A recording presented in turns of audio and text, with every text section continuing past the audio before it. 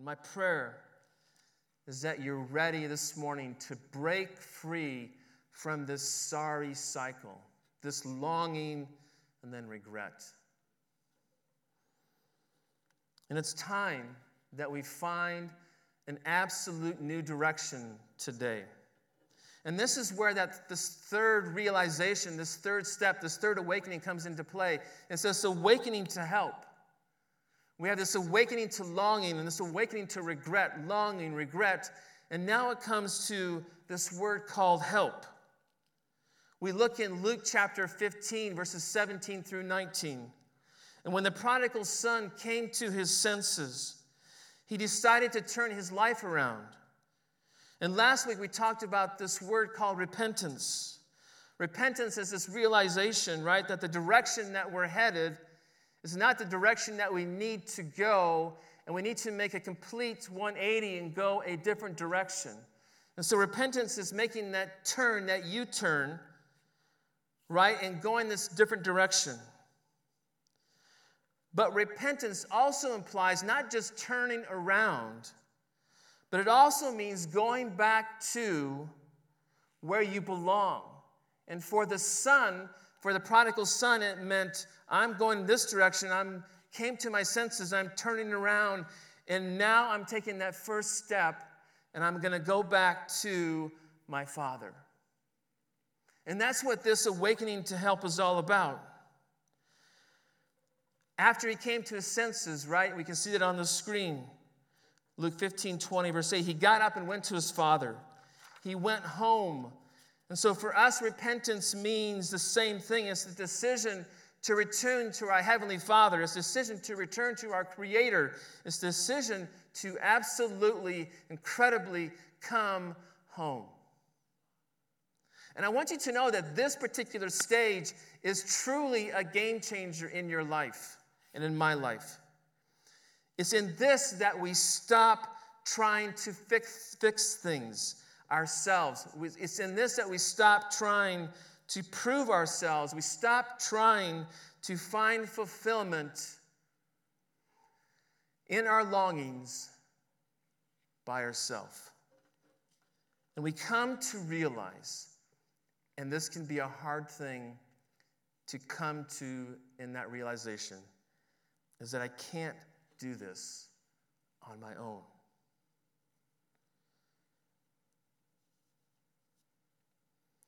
I don't know if you've been doing that 30-day challenge that we've talked about, and in that, each 7 days, we have this prayer that we're asking you to do. And this week, this is the prayer.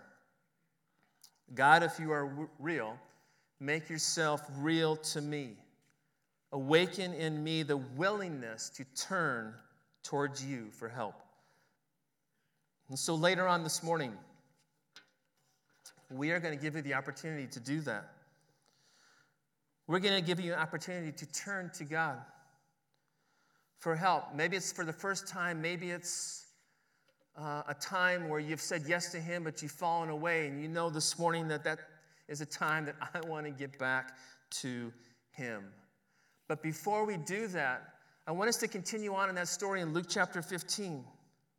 Because I want you to understand the reception that you're going to get when you do make that decision. Because I think it's important to us to understand what happens in heaven when we make that decision. And we can get a glimpse of that from the story in Luke chapter 15. I mean, what kind of God do we find when we come home? I mean, what kind of Father is absolutely waiting for us? It's the Father, right, that we see in this prodigal story. And Jesus tells us that as the son walked his long journey home,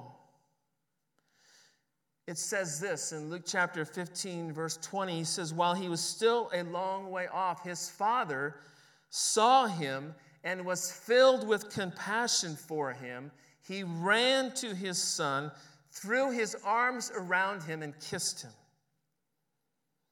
And so who is waiting for us with extreme patience and extreme love when we return? It's the God who runs. And for us to understand that, we need to understand what Jesus is saying in this parable. Because understand that when we see the Father running, and as the audience is listening to the story, they would probably be going, gasping. That wasn't a very good gasp. But they're gasping right when he's saying this, because any respected elder, any respected father, with the dress that they had on, would not run, would not hike up so that they could run, because then their legs would be seen. I mean, think about it. Just think about it in our context. We don't see our president, right? We don't see our president or our leaders running to go meet, right? That would be incredibly funny if on Air Force One, the president comes walking down and then, he's going to meet some foreign dignitary, and all of a sudden you see him just start running. Hey, slow motion, it's music, and they chest bump, and it's all good. We just don't see that happening with our important leaders, right? They just don't run. I mean, I don't run anymore, but that's because I have bad knees. I'm just not that important, right? But we just don't see that. We just don't see that. So there's something significant else, or something else significant about this running father.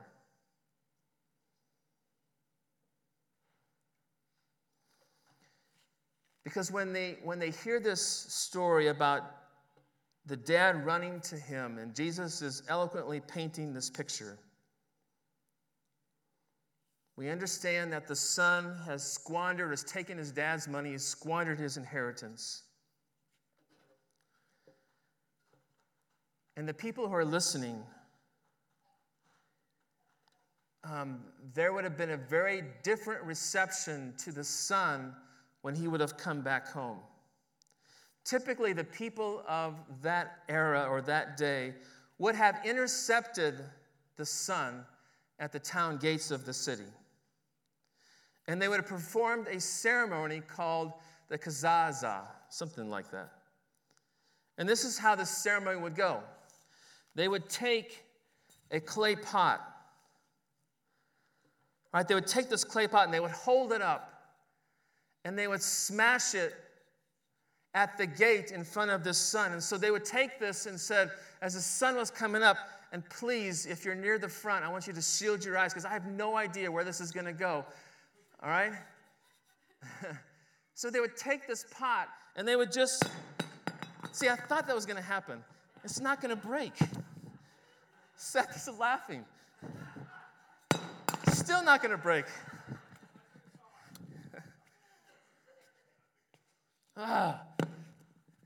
There we go. So that's what that would happen.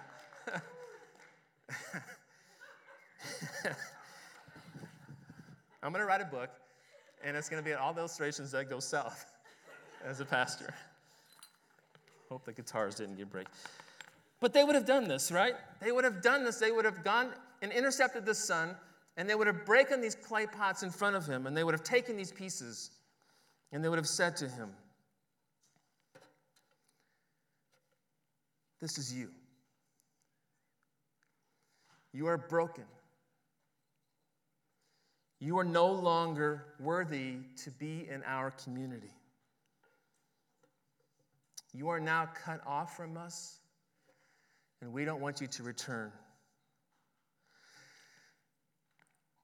I mean, the son knew this.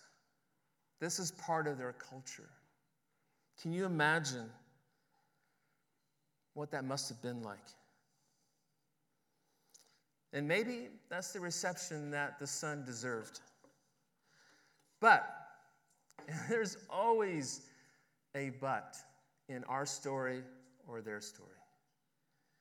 The father did not care about that. In fact, day after day, he's scanning the horizon, waiting for his son, because he knew that if the townspeople would get to him first, that this ceremony would happen. And so he wanted to get there before all of that, to let his son know that he loved him and embraced him, and there was something different that he was not going to be cut off from the community. And we see this beautiful picture of the Father embracing his Son. And I don't know about you, but when I understood the culture and I understand this ceremony, it just brings that to life to me. The Father is waiting, and he's so patient for you. So let me ask you this morning, do you understand that this is the God that waits for you as well? When we come to the point where we admit we've blown it and we recognize that I need help, this is how God responds to us too.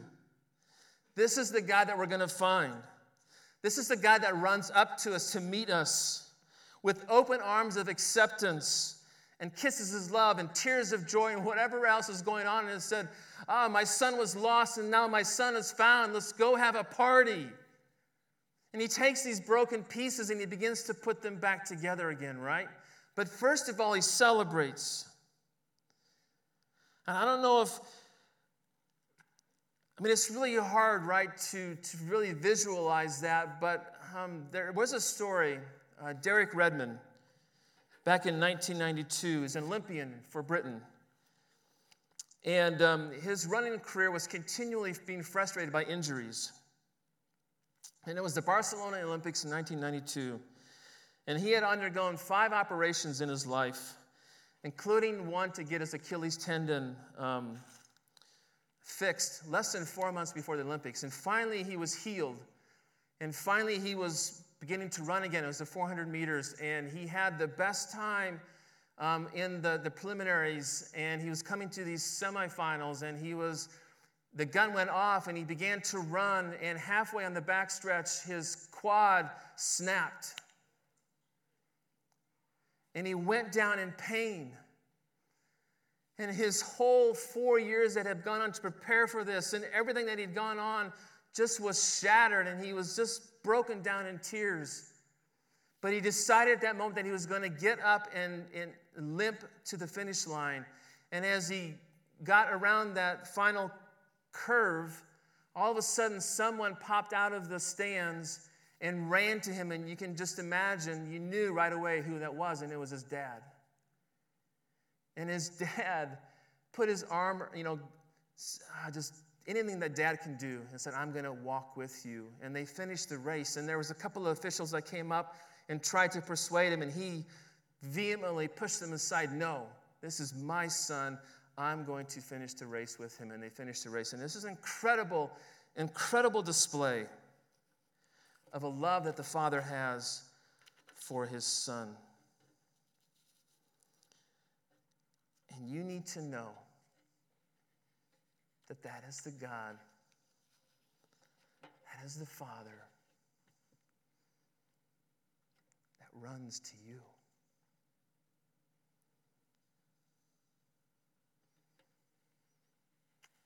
We just don't learn about God the Father in this story. We also learn about God through the storyteller. Because the most important step is to meet the narrator of our story. That's the whole reason that Jesus told this story, the prodigal son, was to help us find our way back to God.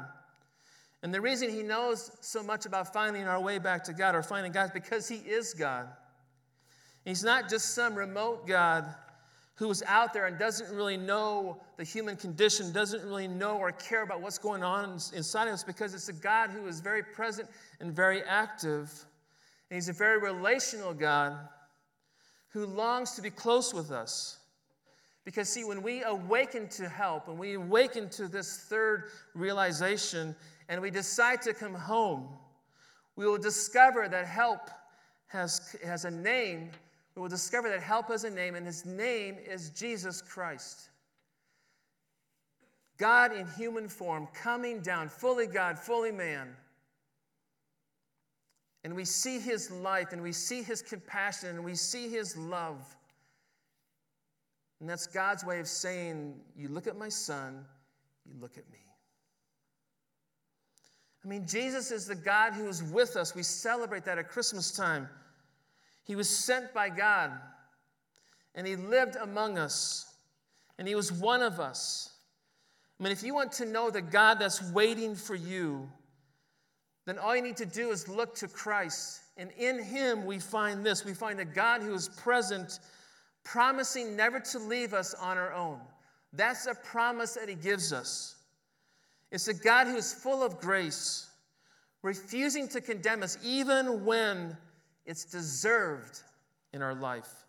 A God who is humble, bending down to care for your needs and for my needs.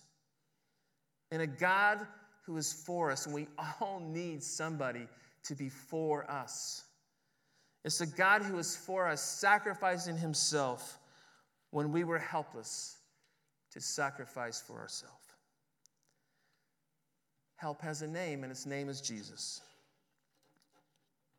So what kind of God is waiting for you and I when we come back to him? It's the God that we see in Jesus. We've been going through that in the book of Luke this year. And so maybe for you, today is the day that you find your way back to him. Now is the time to come home. God, if you're real, make yourself real to me. That's a cry that we have. If you've been praying that prayer consistently, and I don't know if you've been seeing God show up in your life. I'm praying that he has made himself known to you and that you're looking for him.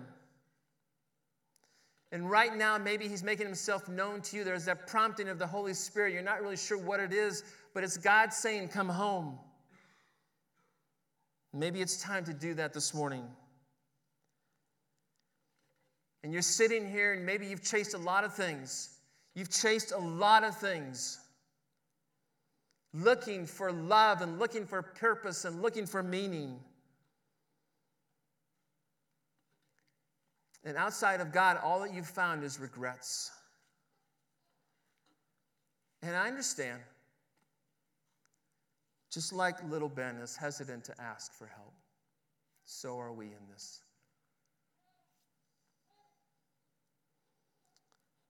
It's pride that is keeping us from admitting that we can't do it on our own. Right? We like being here.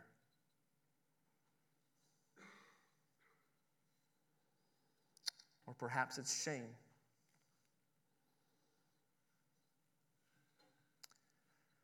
You don't know what I've done. I don't think God can love me.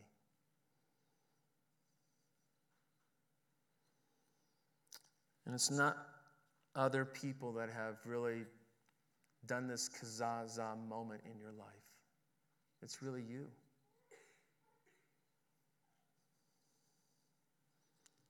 Telling yourself that you can't return. But I want to tell you as clearly as I can this morning that you can always come home. Right? There's a God, just like the father in the story, who's scanning the horizon. He's looking and watching for you specifically. And he took that shame and he took that humiliation of our sin on the cross. He took it on himself. He paid for that. And he longs for you to come home. And if you choose to do that, he's going to run to you. He's going to run to you. He's going to wrap his arms around you, and he's going to say, I love you.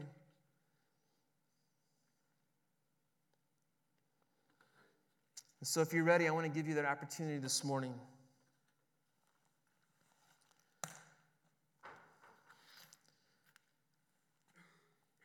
Some of us have never made that commitment to Jesus Christ. And it could be someone who's never been in church, or it could be someone who's been in church all their life.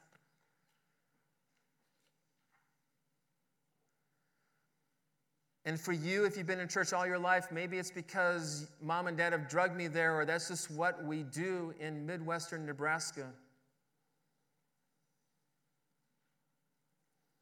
But you've never really had a relationship with him. And so this morning, I'm going to give you the opportunity to say yes to him.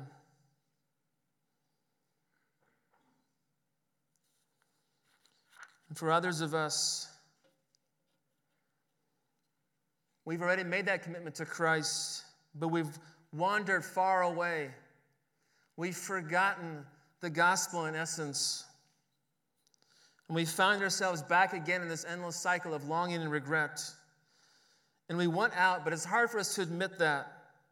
We can't do it on our own. And so I'm praying that we surrender again, not that salvation, but we say yes to him.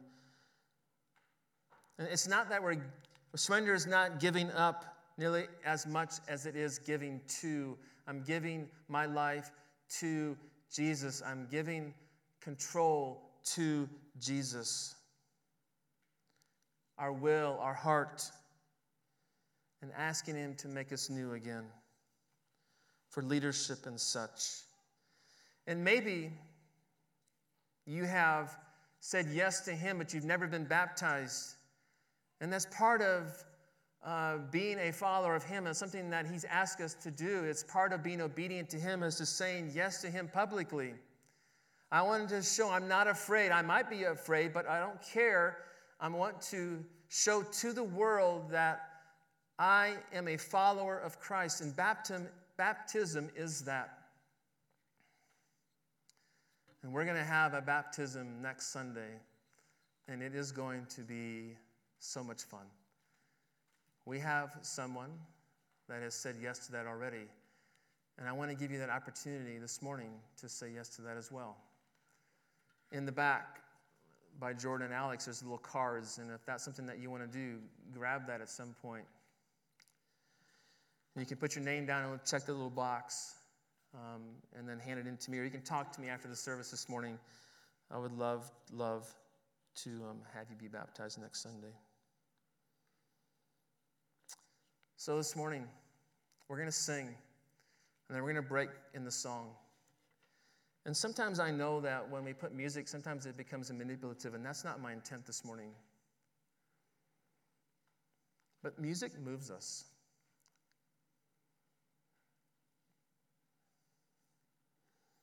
And so I'm going to ask you to be courageous today. I think being part of a small church, being part of a church that is a church plant, that it's made up of a bunch of pioneers. And that's what we need this morning.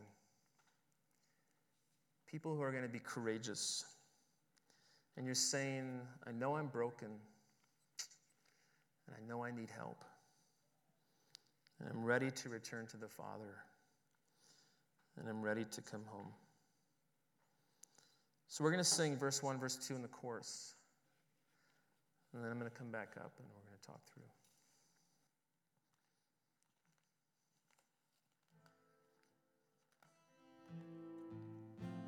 You can stand.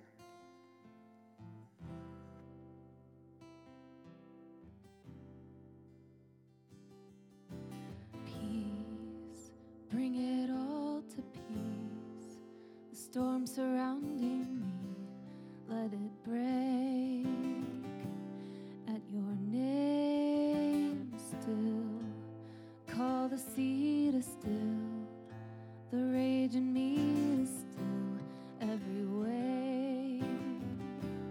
At your name, Jesus, Jesus, you make the darkness tremble. Jesus, Jesus, you silence fear. Jesus, Jesus, you make the darkness tremble. Jesus, Jesus.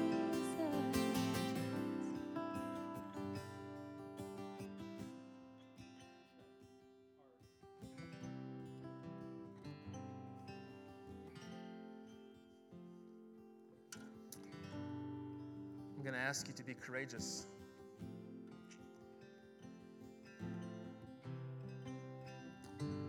So I debated my wife can attest to this, debated whether, honestly, I don't know what the right way to do this is.